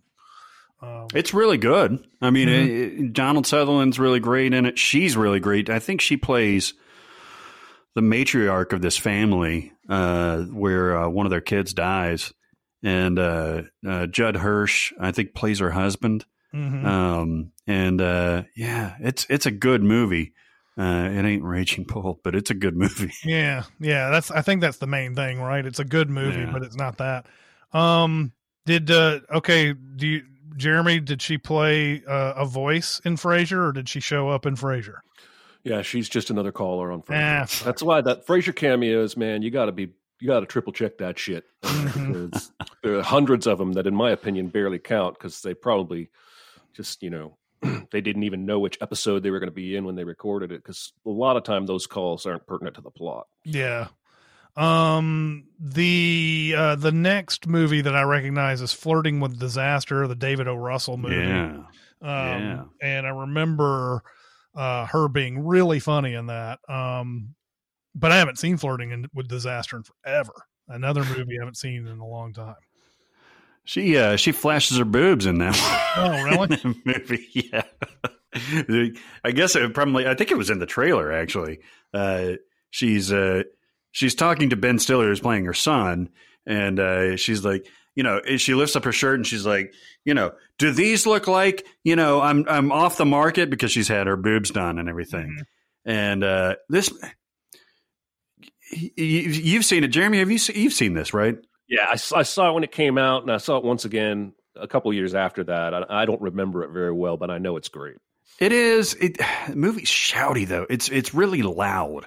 The whole thing is loud. They've got Patricia Arquette and Ben Stiller, I think, have a newborn, and they're going off to search for his birth parents. And the social worker, played by Téa Leoni, is like wildly inappropriate. I mean, she and Ben Stiller end up getting together.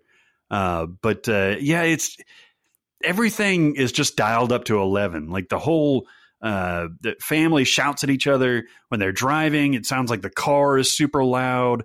It's just a loud movie. It's not a bad movie. It's just very loud. Yeah. After that, there's not much that you're going to recognize on there. There's a lot of revisiting some old characters and everything like that. But Mary Tyler Moore is going to be remembered for those two shows mainly, and then you have Ordinary People and Flirting with Disaster. Mm-hmm. But Mary Tyler Moore also died January 25th, 2017. I believe that is the same day. Yeah, the same day as John Hurt died. So they both died on the same day. Fuck that day. What? I said, fuck that day. Fuck that day. Yeah, exactly. Oh, fucking IMDb. You're the bane of my existence sometimes. Okay. Yes. Jonathan Demme, he's got 70 credits on his directing thing, which, you know, it's going to be a lot of like talking head shit, but, let's go back on Jonathan Demme, director Jonathan Demme, who, I think we're going to find a streak in here at some point, that's going to be, one of the best, but let's go back, 1974 Caged Heat. Barrett, tell us all about it. Yeah, watch this a lot. Yeah, women in prison, being naughty, and showering and threatening each other and shanking, and then there's some uncomfortable stuff. But then they get back to showering and behaving badly, and it's caged and it's hot, and there's heat there. Yeah, there's heat there. Mm-hmm. Yeah, I only watched little bits of this movie. Yeah, exactly. He started in the Roger Corman, Caged Heat, Crazy Mama, Fighting Mad. I believe all of those are Roger Corman affiliated. If Corman isn't himself a producer on all of those. The next thing that I think Melvin and Howard, but I never saw Melvin and Howard. What else is that one all about? I never saw that. That seems like a one that I should know, though. Going through this, yes. Then there's a lot of talking heads things. There's even a UB40 thing and a new. I would say that the most famous one, at least early, is "Stop Making Sense." Yeah, "Stop Making Sense." You want to talk about that one a little bit? Yeah, it's great. Talking Heads have never been my favorite band, but I like a lot of their stuff. Mm-hmm. And you have to appreciate David Byrne for the boundaries that he pushed visually and artistically and musically. And Stop Making Sense, what was the band documentary that Scorsese, The Last Waltz, which I think came after this. It's in the conversation as one of the best music documentaries of all time. It's basically a Talking Heads show in really the prime of their career. And very famous for David Byrne's outfit that he wears, his suit that keeps getting bigger and bigger and bigger, and eventually it kind of like dwarfs him later on.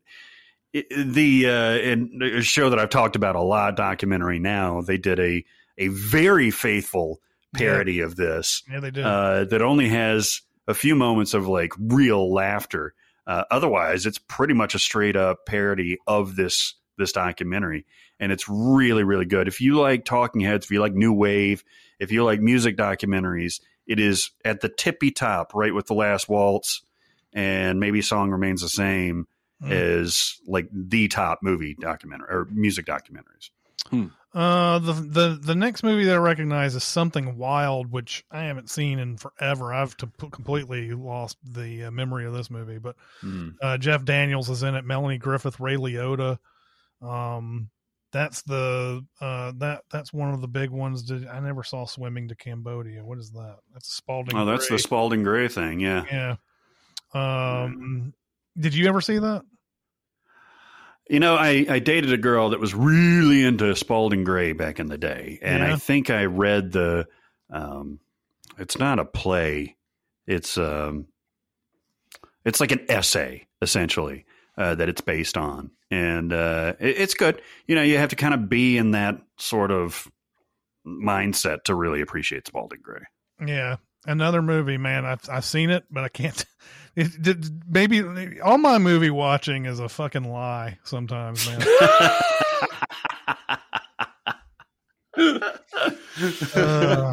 I mean, like, why did I watch this movie only 20 years later to be like, I don't remember anything about this movie? Married to the Mob, Michelle Pfeiffer, Alec Baldwin. Yeah. Does anybody remember anything about Married to the Mob? Oh, this is my shame. I never saw this one. Oh, it's good. You guys would both like this. Well, I remember liking it when I saw it, but I haven't. Yeah. It's kind of weird. There was a few of these. This is the 90s, right? Is it the 90s or right at the end of the 80s? 1988. There was a lot of these like witness protection, like, was it My Blue Heaven was one of these where Steve Martin is in witness protection with Rick Moranis. I think that's right. And there was several of these movies that came out. Michelle Pfeiffer's on the run for yapping about the mob. I think, is it Alec Baldwin? Alec Baldwin is one of the mobsters. And it's charming. It's, not the greatest thing you've ever seen, but I like it. Probably the highlight of Jonathan Demme's career is The Silence of the Lambs. This movie has, I think most people love this movie, but there is a strong contingent of people who really love movies who do not like this movie. Interesting. What's up with that? I don't know. What's up with that? What's wrong with this movie? I honestly don't know. Watch the Siskel and Ebert review of this. Ebert loves it and Siskel hates it, of course. And listen to him and I watched that review and I was like, I don't know where you're coming from on this, man, but you don't like it, so I don't know what to say. But The Silence of the Lambs, great movie. It's outstanding. Everything about it is outstanding. Completely gripping all the way through. Sending this movie was tough. Yeah, it was. I mean, the character of Hannibal Lecter is written so beautifully, which is weird. He's a savage. And as we've said before, Brian Cox, it is Brian Cox that played him in Manhunter, right? Yes. He's great. He's great in Manhunter. But Anthony Hopkins, I don't know what happened. It's just this perfect alchemy of Thomas Hardy's character, Thomas Harris's character, sorry. Jonathan Demme's direction and Anthony Hopkins just deciding to inhabit this role and create one of the creepiest villains of all time. Yeah. And it's glorious. And did Jodie Foster win an Oscar for this? She did. This one swept the Oscars, right? It did. It killed. Huh. Mm-hmm. But yeah, and she's great, but I mean, you can't get past Anthony Hopkins, even though he only has 10 minutes, 12 minutes of screen time or something like that. Mm-hmm. He's in the entire movie. He is the entire movie. Yeah. Yeah. I don't know if this is the first time Demme started doing this technique, but people looking directly at the camera when they're acting. Yeah. But it's in a way that it doesn't look like they're talking to you. I don't know how he does it. There's got to be a little bit of a tilt of some sort, but it is arresting. And it's not just Hannibal Lecter that he does that with. He does that with a lot of characters in this movie. Mm-hmm. Even the bug guy who hits on Jodie Foster, they do that. Fucking bug guy, man. Yeah, man, totally. Are you hitting on me? Yes, I am. Yes, I am. He does it with. She doesn't speak, but her compatriot, her recruit buddy, like when she Katie Clemens. Yeah. Oh, that's right. Yeah. When she hears about the kidnapping, the Memphis kidnapping. Right before she runs through the hall, it's a nice close up on her. Mm-hmm. Movie's fucking rad. Well, and he continues that same thing in Philadelphia, which is the next movie that comes out. And this is another one that's outstanding. Just absolutely great movie. Mm-hmm. Tom Hanks as Andrew Beckett, Denzel Washington, completely different role than what we were used to, really. Back in this day, and one of my favorite characters of all time is this Denzel Washington playing Joe Miller. Joe Miller plays a lawyer who has prejudices, but he takes on this case, and then he learns all the way. He learns throughout the process, but he's never he's not a completely 100% likable character until towards the end, maybe. Or at least not.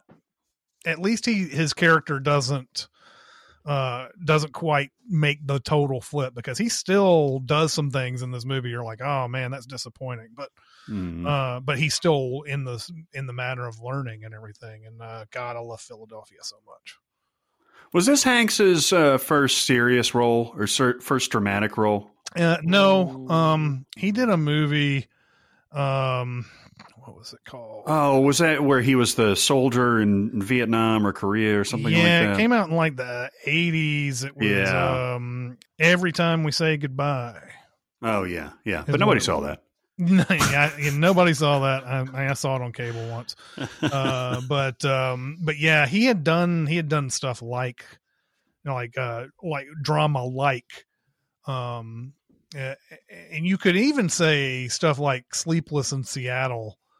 Even though that's a romantic comedy, was one of the first times we didn't really see manic Hanks, because that was his sort of his thing, was doing that. He was always that, I don't know, pure comic character or whatever. But then Sleepless in Seattle, we started toning it down a little bit. But this is certainly his first powerhouse dramatic performance, definitely. And this was his first Oscar, right? Before first Forrest Oscar, Gump. And then he won for Forrest Gump. Yeah. That's the way it goes. Then, he did a lot of Bruce Springsteen stuff. That Streets of Philadelphia video is fucking rad, and I don't even like Springsteen. I love that song, and I love that video. Yeah. He did the movie Beloved, that Oprah Winfrey, I believe, was a producer and star. And it was Kimberly Elise was in it, and D-Glove, right? Yeah, D-Glove. That's how we refer to each other. Right. This was a major disappointment for a lot of people, but I never saw it. It's based on a book by Toni Morrison. But I remember this one not being well received. Did you ever see Beloved? Yeah, I saw it. I never saw it. Oprah is really good. Oprah is an underrated actress, I think. Mm-hmm. She's in these period. It was The Color Purple a period piece. Yeah, it is. Yeah. And of course, she plays a slave in this movie. And Danny Glover is in the same boat, so to speak. And I believe it's Tandy Newton that shows up as like a ghost, basically. Yeah, I think that's right. I don't know. I can't remember if that's. I never saw the movie, so I don't know. Yeah. But I think she is in it. I think I remember seeing her in the trailers, even maybe. Yeah, Tandy Newton plays Beloved. Roll credits. Is she she might be the main character. Is she the main character? It's been so long. There's somebody who appears to Oprah, Oprah's character, and basically it's Ghost Yoda. Ghost Yoda, right? It's so weird when they throw in,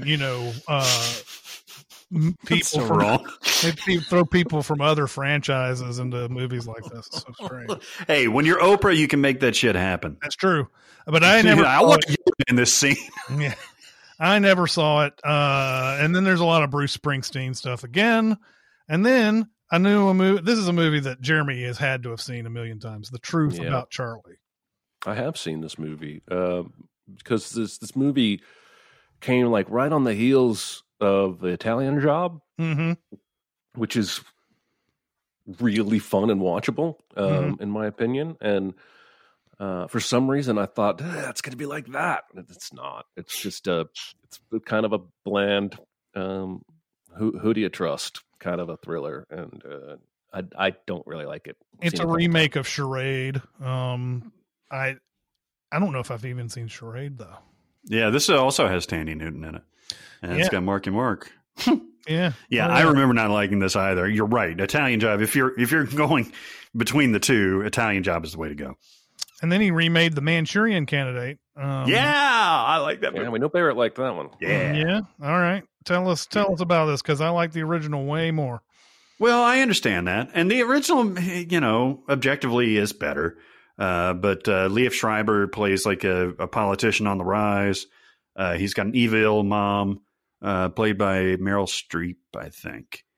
And Denzel is the guy that's been brainwashed, and he plays it great. This movie is really, really good. It seemed like it was kind of long, but it's just over 2 hours. Mm-hmm. If you're going between the two, you should go with the Sinatra, Angela Lansbury version. But this one is very watchable too. And then the next one that I recognize is Rachel Getting Married, a movie I still haven't seen. Barrett, I know you've seen this. Yeah. Oh man. Okay. I think we covered this like just recently. Anne Hathaway won.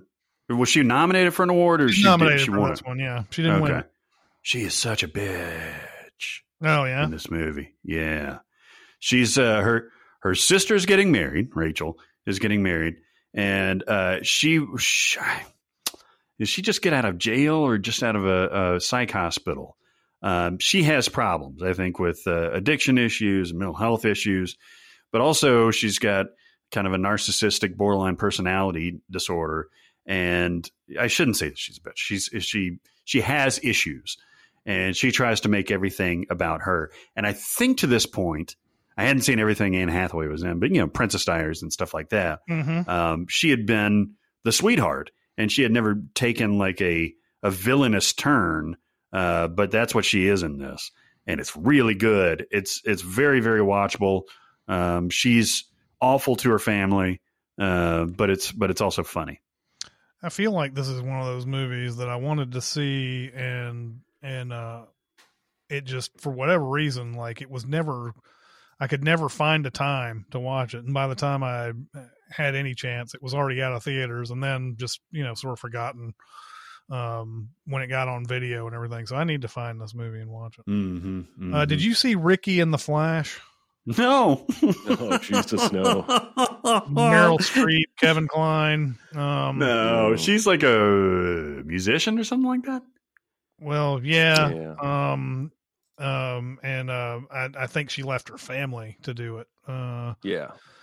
But is this one of those where she got nominated, even though it was a critically panned movie? I mean, I'm always going to say probably on that. But let me see. It looked to me like the Banger Sisters, so I avoided it. The Banger Sisters. What is it? The Susan Sarandon movie? Yeah. Doesn't look like she got nominated for that. Oh, all right. Well, it was Florence Foster Jenkins, and I'm thinking about it, I think. Yeah. Oh, God, I hate that movie so I didn't realize you saw it. Oh, I saw it. All right. After that, there's not anything I really.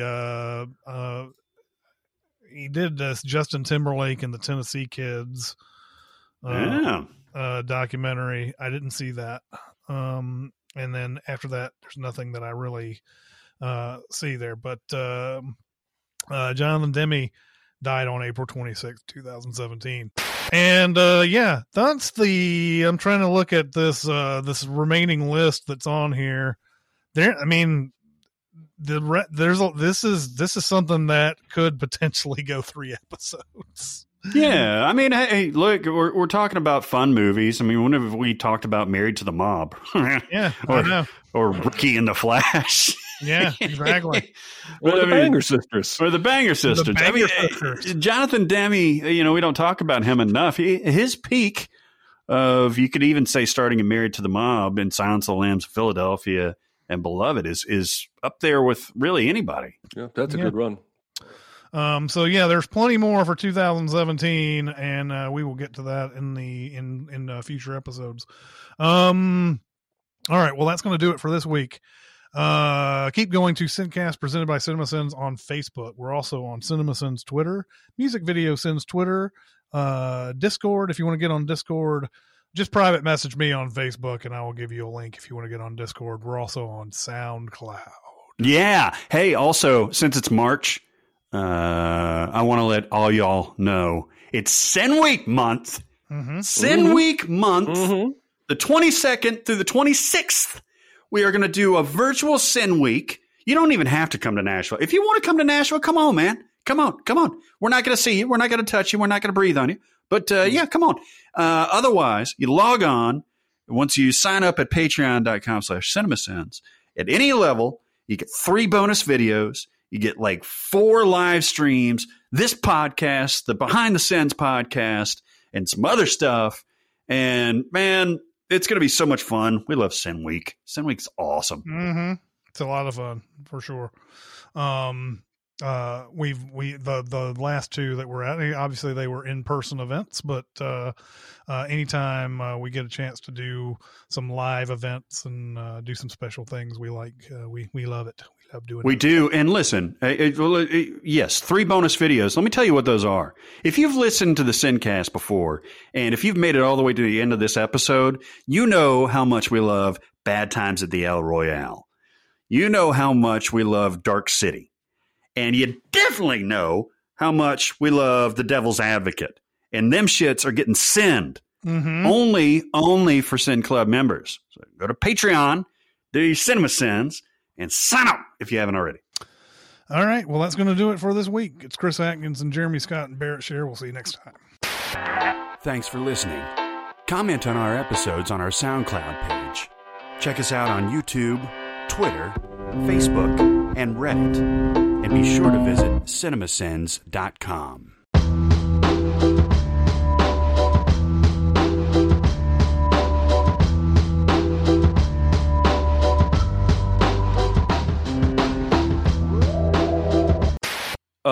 What he did is he remastered the original meme, creating basically a new version, and he sold the rights to that and promised not to sell them to anybody else. And some dude paid like $600,000 for it. Oh, okay. Well, I thought, in fact, when I came on, I thought you were talking about the one that, and it wasn't that. It was something else that somebody made that went for $6.6 million.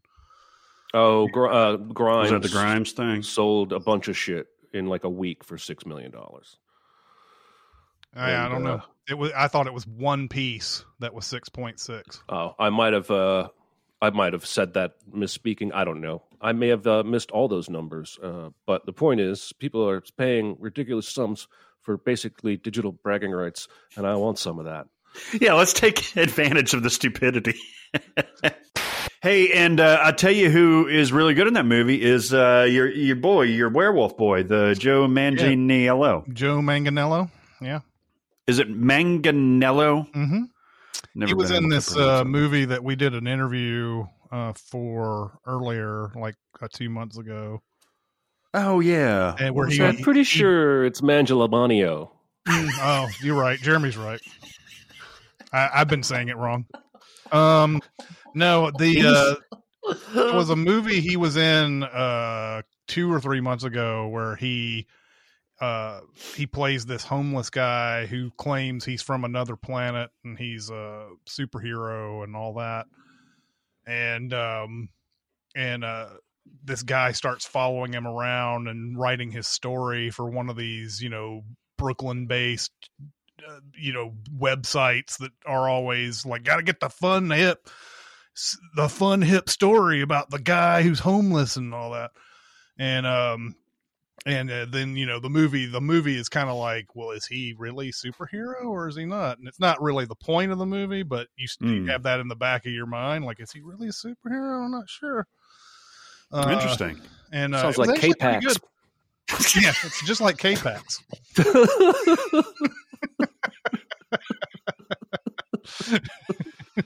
Motherfucker. He was in Spider-Man. Yes, he was. Manganiello was? He was the Flash Thompson bully that tried to punch. Oh, wow. Yeah. Wow. I forgot that. He's been in DC and Marvel superhero movie because he's in that stinger on... he's in Deathstroke. He's Deathstroke. I actually watched Justice League again. What the fuck is wrong with you, man? Yeah, no kidding. There's something wrong with it. My son hadn't seen it. So Why didn't you wait until the Snyder Cut came out? That's like in 2 weeks. I'll tell you why. I wanted to watch it one more time to compare them. I don't know why I did this, but we were sitting around. It was family movie night, and I was like, you go through and you're like, I can't watch that. You can't watch that. And I stopped on Justice League, and son was like, hey, I recognize all those people. And I was like, all right, let's watch it. He loved it. And my wife loved it. Yeah.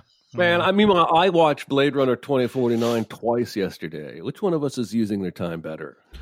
You watched that movie. That movie's like 2.5 hours long. It was on, you know how they do on some of these channels where like the West Coast HBO is like doing the same thing the East Coast one did, just 3 hours behind. Yeah. So it got done. I found something else for a half an hour. I was flipping around again. It's coming on a different one, and I watched it again. I mean, it was on while I was doing other shit, but and I joke, spending time with your family is, you're using your time wisely. And meanwhile, I'm marathoning everything that Aaron put in that top 25 on the year-end movies thing, and you guys are sitting there watching Justice League and Blade Runner and shit. I did do for the first time in maybe a long time. I watched 3 movies in one day on Sunday, like all the way through. Nice. Because I watched Lincoln, which is really good. Mm-hmm.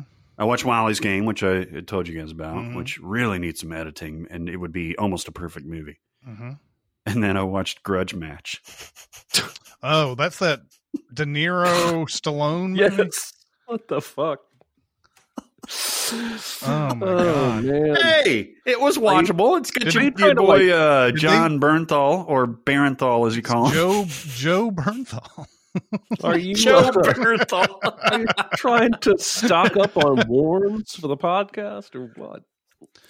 Look, it was on. It was just getting started, and Alan Alda plays the old trainer for Sly, and Kevin Hart's in there, of course, and Bernthal and De Niro, and they're making jokes about De Niro's tits.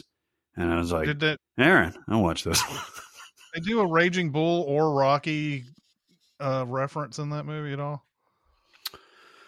You know what? Yes, they do a Rocky reference in there, and it's so dumb. So Sly's in training with Alan Alda, and he's going around. Like Space Cowboys. Alan Alda. What the fuck? Oh, now Sly, I want you to make what? I didn't even realize what you were laughing at. Alan Arkin, obviously. Oh. Okay. I was like, Alan Alda. I was like, fucking A. And all right, now, Sly, I need you to go and I need you to punch that bag really hard. Arkin. Is Arkin any better, though? He's so... Oh, yeah. He's welcome. I believe him more than Alan Alda. That would be funny. Christ. But he's training, and he goes into a meat locker, and he starts to punch one of the cows, and Arkin stops him. He's like, whoa, you're going to damage the meat. And that's the Rocky reference. And I'm sure there's a Raging Bull reference in there somewhere. Yeah, I agree. Yeah. Alan Alda. Maybe. Yeah. Hey, Sly. What are you doing punching that cow? Yeah, 2 nudes bathing. An anonymous painting in the Fontainebleau School hangs in the Louvre. The mysterious pose whereby 2 young women sit in a bath, one holding the nipple of the other between finger and thumb, has baffled the experts. Alrighty. Mm-hmm. You know, here's something that I don't get about the IMDb, and there's a lot, obviously, that I don't get about the IMDb. But I was looking up a movie the other day. Someone told me to watch Allah on Mubi, and so I looked it up. I looked up Allah, and in the plot keywords, it was male frontal nudity, female frontal nudity. And I was like, all right. How that? Yeah, all right. It's cool. That's awesome. But how is that a plot keyword? That was what it was fucking with me. I was just like, like if you're telling somebody the story of Allah, would you be like, yeah, this is this woman who is a mail order bride or whatever, and she gets totally naked, by the way. Did I say that? And then she lives her life and everything. It's like would you not know what the story is about if she doesn't get naked? Yeah. Those plot keywords are messed up, man. Yeah. There's one, I just pulled up one of John Hurt's at random. It's Jake Speed. And plot keywords is car crashes through a door. Yeah.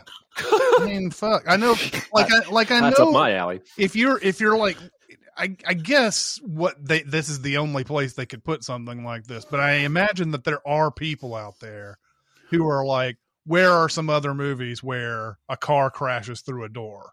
So it's good to have those in there. Yeah. But like, they need to come up with something else. They need to, I don't know, they need to call it aspects or something, film aspects or something. Yeah.